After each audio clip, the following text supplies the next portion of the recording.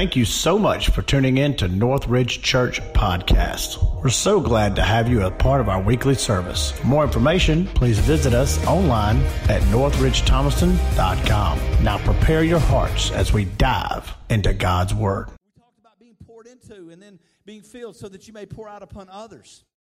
And the reality is there comes a point in my spiritual life where I desire more than just that sincere milk. I want the meat of the Word. That there's a point where we grow up. Let me read this to you and you'll kind of understand where I'm going. 1 Corinthians chapter 13. Let me put this in context. The Apostle Paul is writing to a church at Corinth who, in my opinion, just on studying, that they have really kind of lost a few things that were very important on how to do their faith, on how to do church, on how to take care of people. So he wrote them 1 Corinthians, the first letter that he wrote. They didn't really get it, so he ended up writing them a second letter called 2 Corinthians, a little bit more urgent.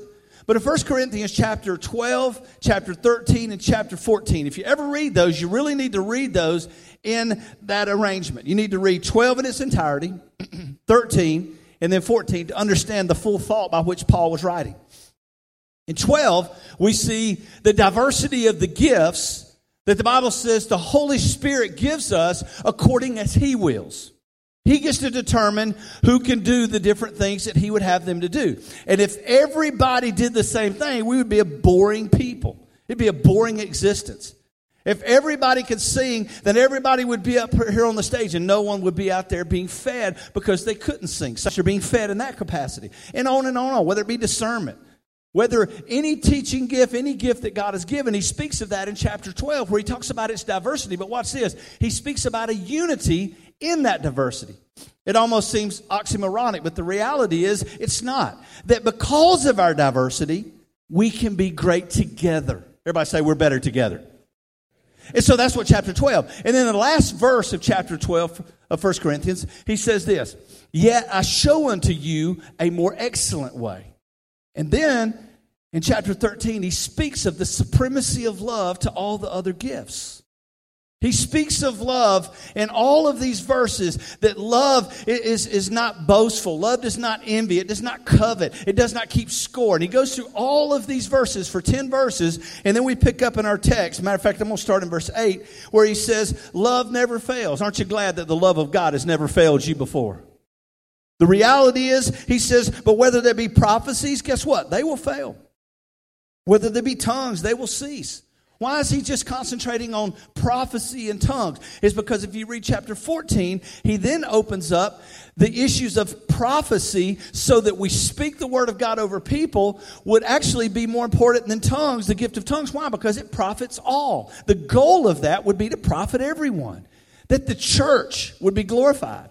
And that people would be lifted up and encouraged. So that's why he's dealing with these in chapter 13. Listen what he says. Love never fails. But whether there be prophecies, they will fail. Whether there are tongues, guess what? They will cease. Whether there is knowledge, it will vanish away. For we know in part, and therefore we prophesy in part. But when that which is perfect is come. Now I want to get into a huge theological debate with you. But I do want to tell you what I believe that means based on a lot of years of study. Many will tell you that that which is perfect is come is speaking of Jesus. And is speaking of his second coming. It cannot mean that. Because if you look into the Greek language there, it is not in a masculine gender, which would always be the case in which Jesus would be spoken about. It would be in a neuter gender, which would mean and only mean one thing, that it could be speaking about the Word of God. When the Word of God in its totality has come, then that which is done in part shall be done away.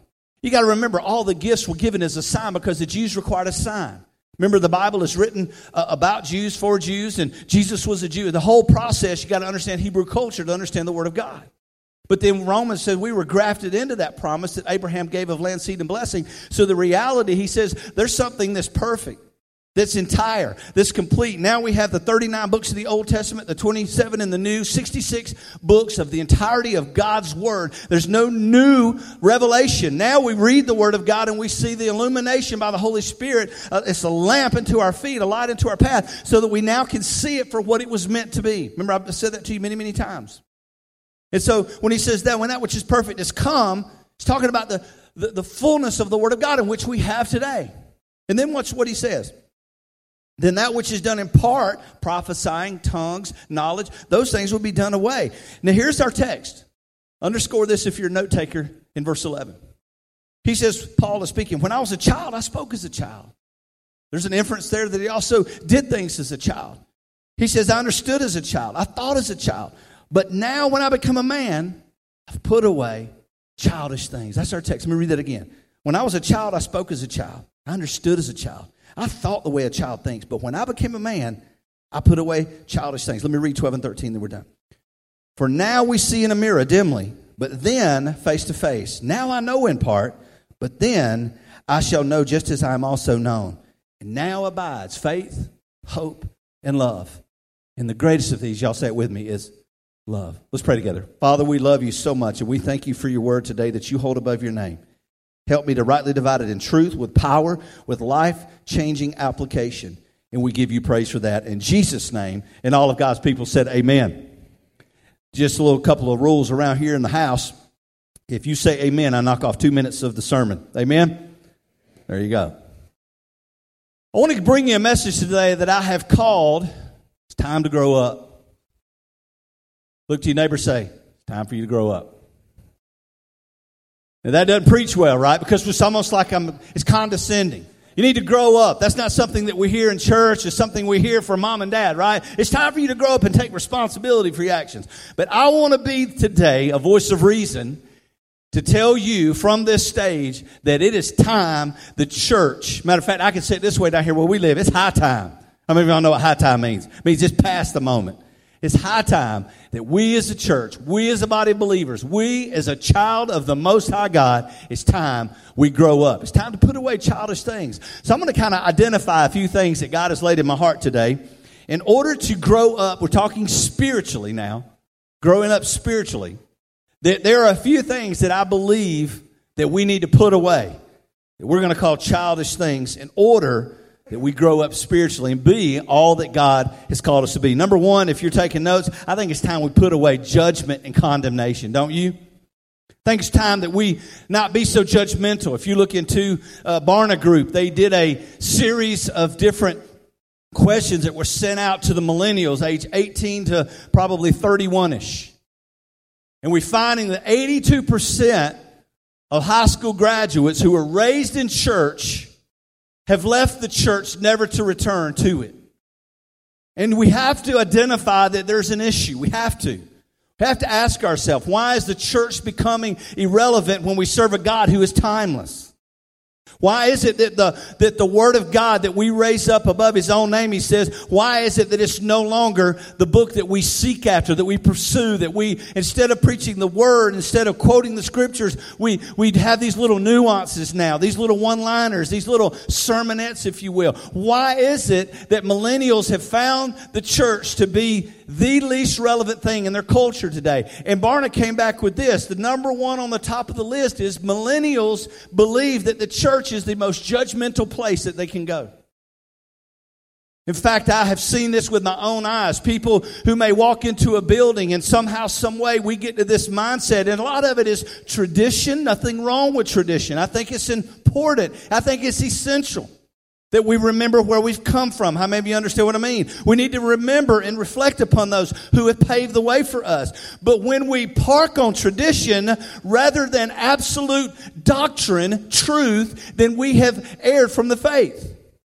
That when our doctrine becomes dogma, and that dogma becomes judgmental personalities in the church, then we push people away rather than bring them in.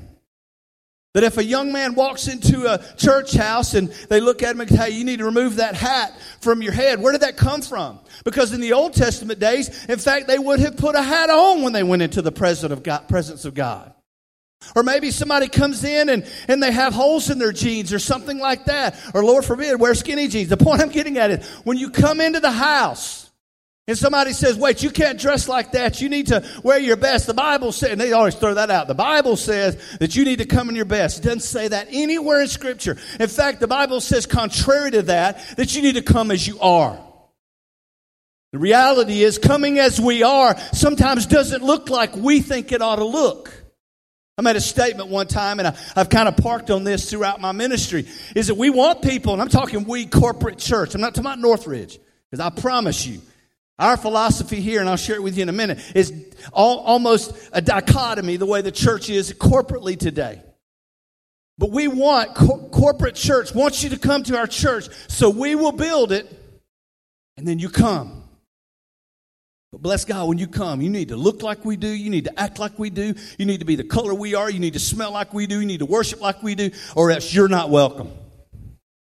That's what the church has done according to the people who've been asked. They said they don't feel today that they can go into the church as they are. Let me tell you something. Spiritually speaking, this is a hospital for the broken. Come in broken. Come in undone. Come in unfixed. Or else what's the point of what we're doing?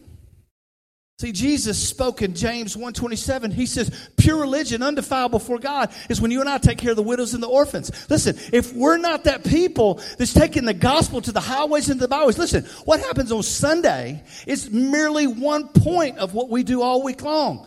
We have a Bible study on Wednesday. Now, you'll never hear me, you got to do this, you got to do this, you got to... Listen, I just believe that Christians who love Jesus and people who want to get fed, guess what? I believe they're going to pursue after those things. They're going to come to those things. It's not my job to police up your faith. I got my own issues to deal with. Can I get an amen?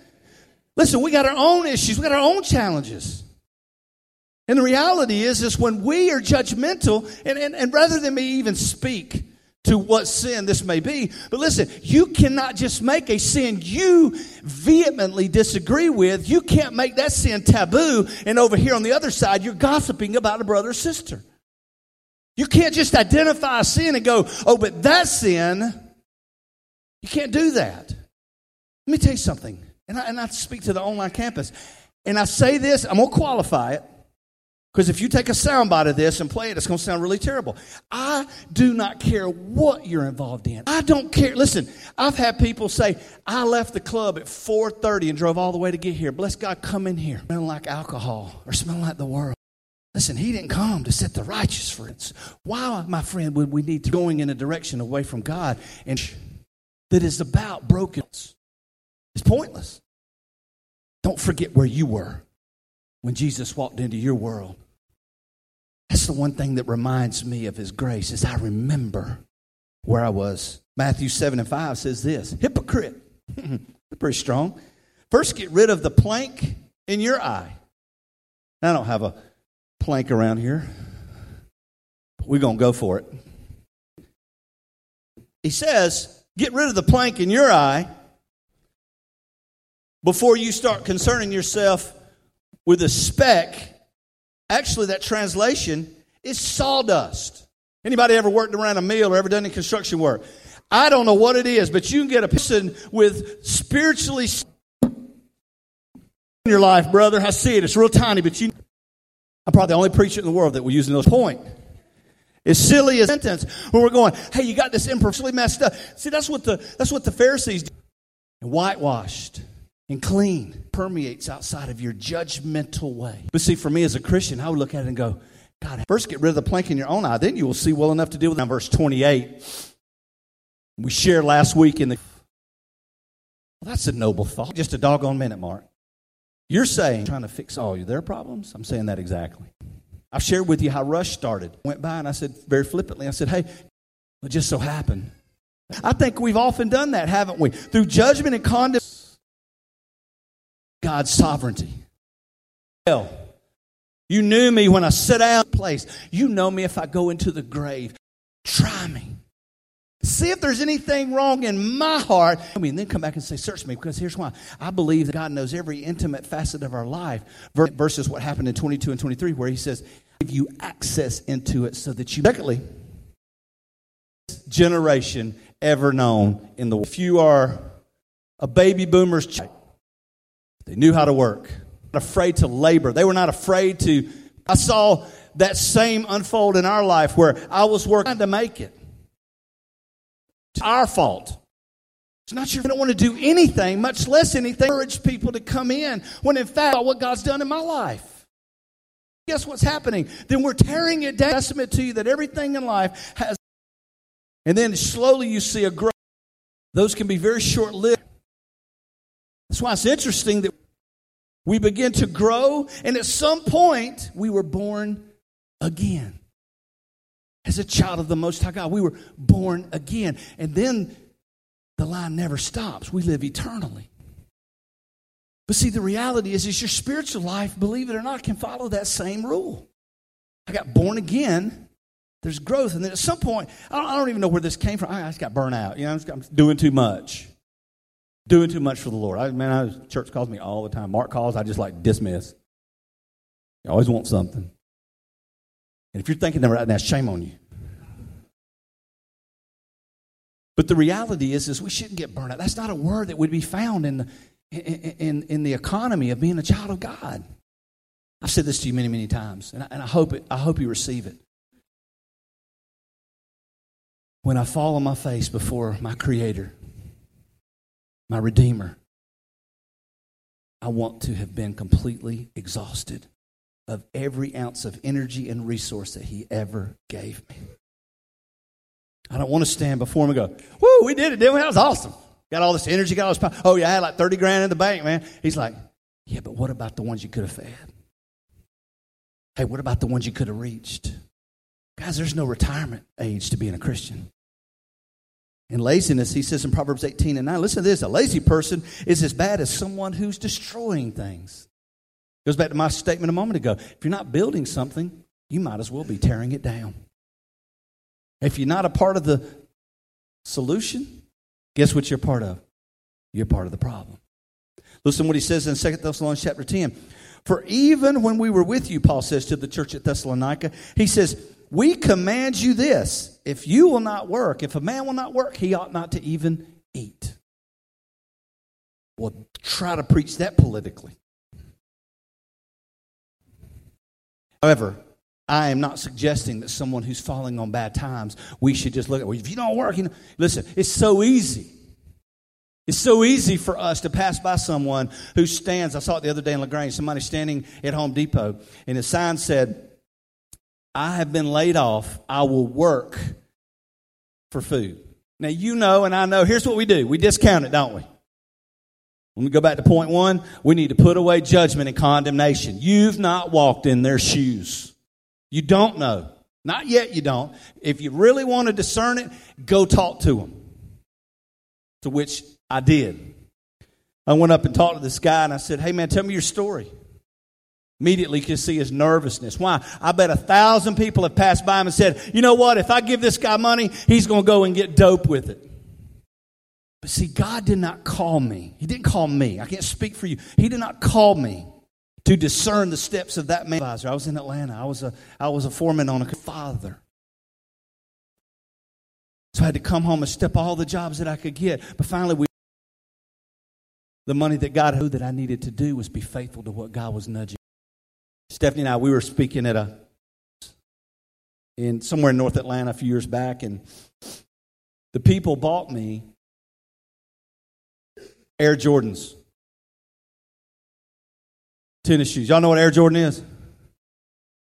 Y'all know they're not cheap? I got some Air Jordans. They were probably $250 shoes. I'm not even kidding. And man, they were good looking. And we're coming back home from the conference. It's messy. It's raining. And I pulled in there in Jonesboro, right there on Terre Boulevard. I pulled in right there to get some fuel. And there's this guy who is being cussed out by the owner of the gas station. And he's basically, get off the property. And he's speaking another language too. I think he was cussing in another language. I really believe he was.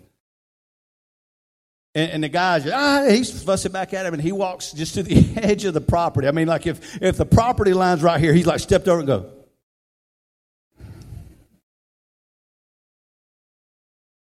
And so I made contact with him. Stephanie's sitting in the vehicle, and I made contact with him, and he's just like snarling at me. And Stephanie kind of, got your gun, right? Oh, yeah. I'm a pistol-packing preacher, baby. You know that's right. I got swords. I got everything. Billy sticks, nunchucks. Y'all think I'm kidding? And so I'm sitting there, and the Lord tells me to speak to him, and I didn't. So I get back in the truck, and I start to ease out of the parking lot, and man, God just, oh man, it was heavy. He says, I told you. That's what it sounded like. Barry White. I told you to speak to him. Yes, Lord. So I pulled out of the parking lot and turned back in, and Stephanie goes, oh, Lord. So I pulled up right next to him. He's already kind of getting all, like, what was this guy going to do? And I would imagine he's been pushed aside many, many times. He looked rough, y'all. I'm not even kidding. It was as cold as it is today, damp and rainy.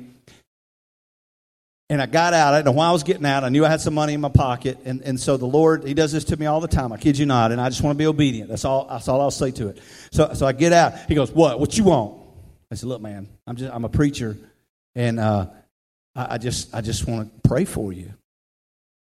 Why you want to pray for me, man? I don't need your help. Hey, I get it, dude. I can't help you. But, man, the Lord sees you. And I want you to know that God sees you out here, and He's prompted me, minding my own business, to pray with you. All right. So I put my hands on his shoulders, and to tell you that he smelled like the world is the understatement. His head was totally nasty, matted, greasy, long hair. Clothing was just totally dilapidated. And as I went to pray, I looked down and I saw his physical toes through both of his shoes. And I began to pray for him, and I began to weep. And as I wept, he wept. When I got through, he looked me in the eyes and he said, man, thank you so much for seeing me. And he went in to hug me, and he put his head right here up against my face and my shirt, and I just embraced him, reminding me of a word Jim Cymbala said at a church in New York at the Brooklyn Tabernacle. He said something similar happened to him, and he said, God turned that stench into the sweetest savor because I realized that was the dirt and the stench that Jesus died for. And I embraced that guy, and I hugged him, and I reached in my pocket. He said, man, I want your money. I wanted to honor him, so I wanted to give it to him anyway. He said, I'm serious. I don't want your money. What you've done for me is more than enough. Go to get back in the truck, and God said, give him your shoes. And there on the back seat of my truck was a brand new pair of $250 Jordans. I said, Lord, I'm not kidding. This is my personality. I'm like, Lord, I'll give him Stephanie's shoes. Those are Jordans. You really do know that, Lord. He said, give him your shoes. It was a size 11. So as I'm turning to this guy, I asked him, I said, what size shoe do you wear? He said, 11. Did you say 12? 11. Now I began to cry because now I knew. So I reached in there on the box and I grabbed him and I put my hands on the shoes and I put them in his hand. He said, man, these are Jordans. I went, I know. I said, man, God wants you to have these. Now I want to give you give you the real story. Because if I just paint a spiritual story, I'm not being honest with you. He took them. He was weeping. Stephanie was just inside smiling. She knew. No big deal. He went walking off. Man, the joker made a beeline. And in my mind, I'm thinking, he's going to hock those shoes. And God quickened my spirit. He said, Mark, I didn't ask you to police him up. I just asked you to love him. I drove away. That's all I know that ever happened. See, putting away laziness says, hey, God, I'm ready to go when you say go. And I'm ready to give when you say give. And I'm ready to serve when you say serve. And I will not sit down and be idle. And then lastly, God's told me today to tell somebody it's time to put away the childish behavior of unforgiveness. It's time. Unforgiveness is blocking your spirit to connect to a holy God. One author said it this way: it's like you drinking poison and expecting the other person to die. It's poison to your spirit. It's a root of bitterness, as the Hebrew writer says. The Apostle Paul, writing to the church at Ephesus, he says that it's time to put away bitterness and clamor and strife and wrath, that you may receive grace. For if you forgive men their trespasses, your heavenly Father will also forgive you. I've burdened and labored over that verse. Are you telling me, God, that if I don't forgive her for what she did to me, you will not forgive me? You know what he told me? He says, Mark, I'm saying that when you look at what I have done for you, you will forgive. You can't not forgive when you see that I, your Father, have forgiven you and pardoned you of all your sin. You can't. Grammatically incorrect, but you can't not be a forgiver.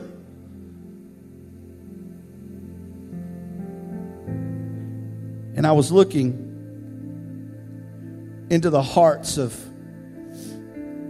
you today in my prayer time. Just looking at you watching. Maybe you're sitting there today erroneously believing that if you forgive him for what he did to you, then you got to forget it, because that's what you and I have been taught. You didn't really forgive if you didn't what? Forget it. How many of y'all have ever heard that? Can I tell you something? I want to liberate you today in the Word of God. You may never forget what happened. Forgiveness is saying, I choose to no longer hold it against you or me. Charles Spurgeon said it this way: go to the cross and learn how to forgive. Learn about forgiveness. Stay there a while and learn how to forgive others. There's no sin against me that would even remotely compare to the forgiveness he has given me. December 18th, 1918, there was a young man born in South Africa named Nelson Mandela. Nelson Mandela was birthed in a period of time in a British-ruled South Africa, where he found himself in an apartheid, a white-ran government system of segregation and extreme racism to the point of even killing the other race. This man, if you study his life, is very interesting, even if you don't agree with a lot of the semantics of his behavior, which I don't endorse everything. But he found himself in 1962 in a life-term sentence, prison sentence. One of the places that he went was on an island where he lived in an 8-foot by 7-foot cell without a bed and without a restroom facility. He was there for 17 years, breaking big limestone rocks into little limestone rocks. Hard labor. All the while, never letting that infiltrate his spirit to the point of unforgiveness. That he strove towards peace. I think we have a comment that he made. I think we have that picture. He says, as I walked out, 27 years in prison, he was finally released in 1990. 27 years. As I walked out the door towards the gate that would lead to my freedom, I knew that if I didn't leave my bitterness and hatred behind, I would still be in prison. 1993, he was awarded the Nobel Prize for Peace. 1994, he voted for the first time and won in a Democratic nomination to be the president of South Africa. And watch this. He could have taken everything that he did and was done to him, and he could have turned it completely around. Yet he didn't change the flag. He didn't change the colors. He didn't change the football team. He didn't change anything. He said, if I do what they did to me, I'm no better than they are. I would rather offer a peaceful solution. He served but one term.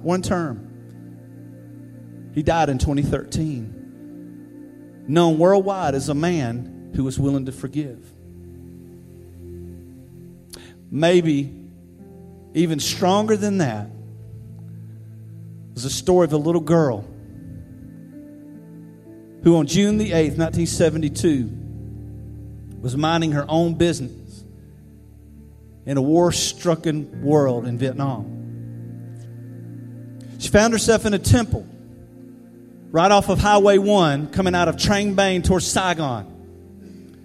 She found herself hiding out in this temple, thinking that the soldiers of North Vietnamese and even the Allied soldiers, there's no way they would bomb the temple. They were told it was safe.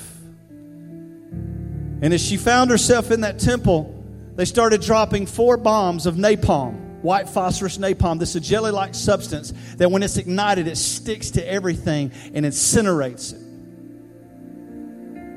They saw the bombs getting closer to the temple, so she and her family ran out and turned and headed north towards Saigon up Highway 1. The napalm comes across out of the west, hits the road, goes across the road, and it covers them, killing 2 instantly in her group and showering the left side of her body with napalm, burning her entire clothing off of her body.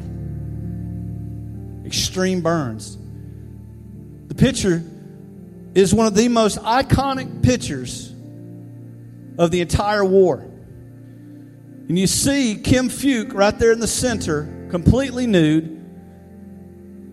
The men who actually were from the Associated Press, photographers, Nick Ute took this, became a Pulitzer Prize winner. And as they took a picture of this little girl, that became the image of both propaganda as well as those of us back home thinking, surely there's more to this war than just the soldiers. It ultimately, many believe, became the catalyst that ended the Vietnam conflict. But what's interesting about Kim is that Kim was in the hospital for 14 months after that. 9-year-old girl. No family. She had 17 surgeries. Throughout the course of those surgeries, her pain was so intense she had to live on morphine. She later, while she was there, got an urgency to become a medical doctor. Went to Canada to study medicine and was later saw a picture of her studying, and the North Vietnamese saw that was the girl in the picture, the napalm girl as they coined it, and they brought her back, cutting her medical and used her as a tool for the state, coming back to Canada and escaped outside of the airport, and today lives as a Canadian citizen, sought asylum, and is now a citizen of Canada. But what I want to bring your attention to is the Kim Phuc of today. Kim Phuc today is a woman who has been forever changed, accepting Christ as the Lord of her life, became a Christian. Kim Phuc, pictured here with many of the soldiers and people who were there that day. You see, Kim Phuc went to the memorial service of the Wall in Washington, D.C. and was the keynote speaker. And she got up on that podium that day and she stood there and she says, I am the victim of war. And they threw the picture up and everybody knew who she was. I'm the napalm girl. I'm the girl on the Trang Bang Highway 1 coming into Saigon. I'm the girl that was burned. I'm the girl. She went just categorically through the whole thing. And she stepped up. She said, but many of you soldiers are carrying that around today. And I want you to know I forgive you. The applause rung out over the hundreds of thousands of vets who had carried, see, not just maybe hurting her, but of the other innocent people or other things, the horrors of war that they carried with them. Liberated. She was going to get into her vehicle to leave. Many people wanting to touch Kim Phuc and just say thank you. She stepped off of the curb and went into the car. They went to shut the door, and one man hollered out. He said, Miss Kim, Miss Phuc, I need to see you. He couldn't even be heard over all the voices. But Kim heard. She said, wait a minute. She gets out of the car, steps up on the curb, and there stood a veteran standing there. He began to cry uncontrollably, dropped his head. She took her little hands and she put them on his face and lifted him up. What is it you need to say? He said, I'm the one. I was in that aircraft that day. I'm the reason that you were burned. He didn't even ask for forgiveness. And she looked at him and she put her hands around his face. And she came within inches of his face. And she said, I forgave you a long time ago. It's time you let it go too. What about you today? Man, I'm betting there's no one in here that's been in prison for 27 years for nothing. Or have had 75% of your body burned to a crisp when you were a child, and yet still have the ability to forgive. Or maybe there's even one more that I should tell you about. 2,000 years ago, there was a man who was perfect, and his name was Jesus. And as he hung on the cross, not because he did anything wrong, but because of your sin and because of my sin, I want you to look and stare a hole through that picture. As he bled for you. As he died for you. He didn't just die for your sin, he died as it. He became your sin that you would be made the righteousness of God through Christ. And as he hung on the cross, you and I, we weren't there in physical person, but we might as well be in the centurion soldier. As they mocked him, as they spat upon him, as the one on the left, if you be the Christ, the Son of God, save yourself and us also. All of the things that went on as they mocked him. Jesus declared one of the 7 things from the cross, one of the most incredibly theological, profound speakings from the cross is, Father, forgive them, for they know not what they do. Forgiveness on the cross, not just for them, but for me and for you. I believe when God looks down from heaven, he sees forgiveness or the lack thereof. Unforgiveness he sees as a childish proposition. How can I ever forgive him, Mark, for what he did to me when I was a little girl? You may not be able to on your own, but you can give that burden over to God today. And he'll take it from you. He'll make you whole. And by giving it to him, you're saying, I forgive. Maybe you are the perpetrator. And God's already forgiven you, but you can't forgive yourself. My friend, don't you put yourself in that position. You're not that great. God is great, and he is amazing, and he is awesome, and he's already forgiven you, and he died for it. Does it mean reconciliation with the perpetrator? But it does mean that you're choosing to live life past it. To be who God created you to be. I think it's time we grow up. To serve, to not be judgmental, to not be lazy, but be anxious for what God has for us. Urgent. And to forgive the way he has forgiven us, with every head bowed and every eye closed. How many of you could say, Mark, I need to put away one or more of those 3 things you gave me just to see your hand go up to God today. I want you to lift it right now. That's me. I need to do 1 or 3, 2 of those things. Hold it up. Hold it up. Let God see your hand. You're taking a step by showing him your hand. It's deliberate. It's intentional. You can put your hands down. God will grant that today if you'll let him.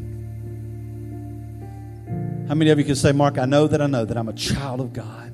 I'm a child of God. I may not be perfect. I may need to let some things go, but I'm a child of God. Hold your hands up. Hold it up high. Hold it up high. Some hands have not gone up. You can put your hands down. The urgency today. Quit judging yourself. It's not time to be lazy. And it's time to let God forgive you. You can pray with me a prayer of faith from your heart to God today. Nothing magical about this prayer. But it's a prayer that I prayed October 29th, 1991, and he forgave me. And I've never gotten over it. He saved me. He redeemed me. Prayed it in faith. And by his grace, through his love and mercy, he redeemed me. He's already bought me back. You just got to accept it today. To as many as received him, to them he gave the power to become a son of God. Even to those who believed upon his name. Pray with me from your heart to God. Something like this. Just pray it to God. Father in heaven, I'm a sinner. I have indeed failed you. God, I'm undone. But I'm asking you, Jesus, to forgive me of all my sin. Jesus, save me. Help me to live for you until the day you call me home. In Jesus' name I pray.